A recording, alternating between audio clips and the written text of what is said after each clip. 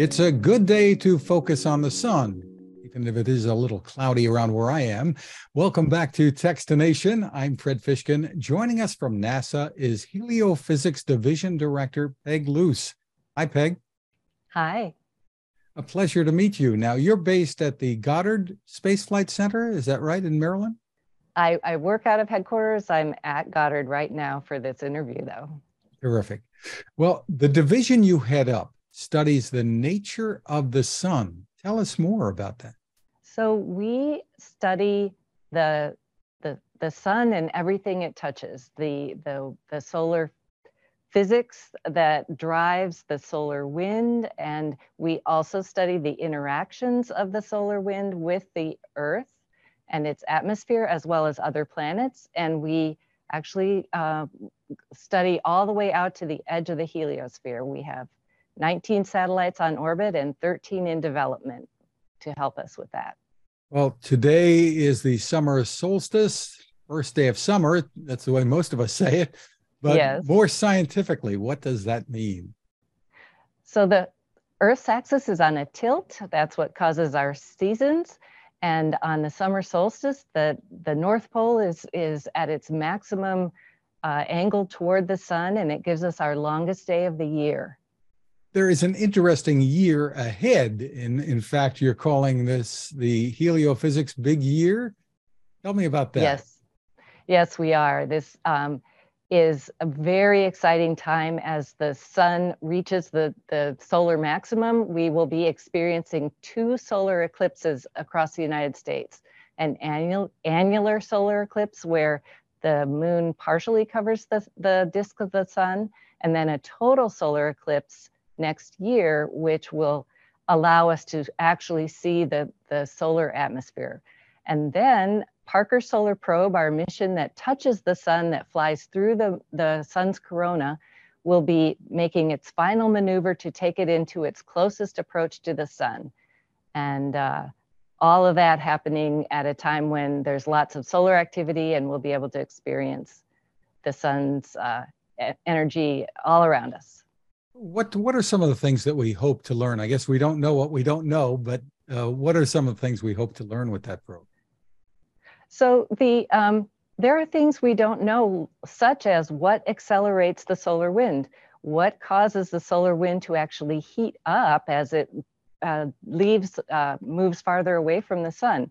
So as close as as much as we're able to study the sun directly, there are still many things we don't know about it. We also don't fully understand all the interactions between the sun and our atmosphere and our Earth. And the more we know about that, the better we'll be able to prepare for the effects of solar storms and space weather that could impact our technology and our astronauts. So it's lots of mysteries to solve and applications for that information. What have we learned about trying to protect ourselves and maybe even astronauts from the effects of solar storms? So one of the most important things is to be able to predict the arrival of space radiation. And we have satellites in orbit that can help us to do that. We are developing models. We are developing an understanding of the energy in the space radiation that can reach an astronaut, and then what sort of structures, materials will be helpful to shield them from that radiation. What are some of the activities that NASA has planned for this big year?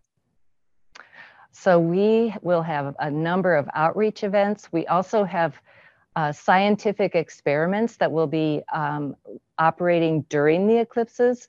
So we have airborne instruments that will actually chase the eclipse, so get a longer view of the eclipse phenomenon. We have citizen science opportunities to look at sunspots as the moon is covering them, and perhaps observe them differently than we would normally be able to.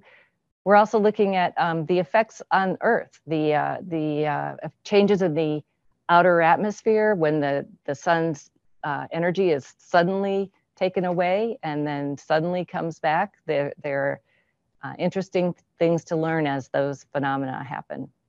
And everyday people can participate in this citizen science. Tell me about that. That's right. We have a website, go.nasa.gov/HelioBigYear, that will provide people all kinds of information about the ways that they can get involved. We will have broadcast sites along the path of the eclipses and opportunities to speak with scientists. And but then throughout the year, there are things that people can do to observe the more aurora, more solar storms, and record what they're seeing. So definitely would love to invite people to participate with us. And of course, when it comes to the eclipses, there are ways to view safely. There are things that people should know. Yes. Yes, we definitely will be encouraging everyone to make sure they have eclipse glasses that provide the safety, the filter that you need to view the sun. For the annular eclipse, you need to wear glasses the entire time. For the total solar eclipse, once the moon covers the disk of the sun, you are actually able to take the glasses off for the time that the light is obscured and view the corona. Some of us had some rather unusual views of the sun while we had heavy smoke from the Canadian wildfires that created this eerie situation in the sky, didn't it? Yes, it did. Speaking of filters, that's another way. And once again, the place for people to go for more information, Peg? It's go.nasa.gov/HelioBigYear. Terrific. Peg Luce, thank you for spending time with us. Thank you, Fred.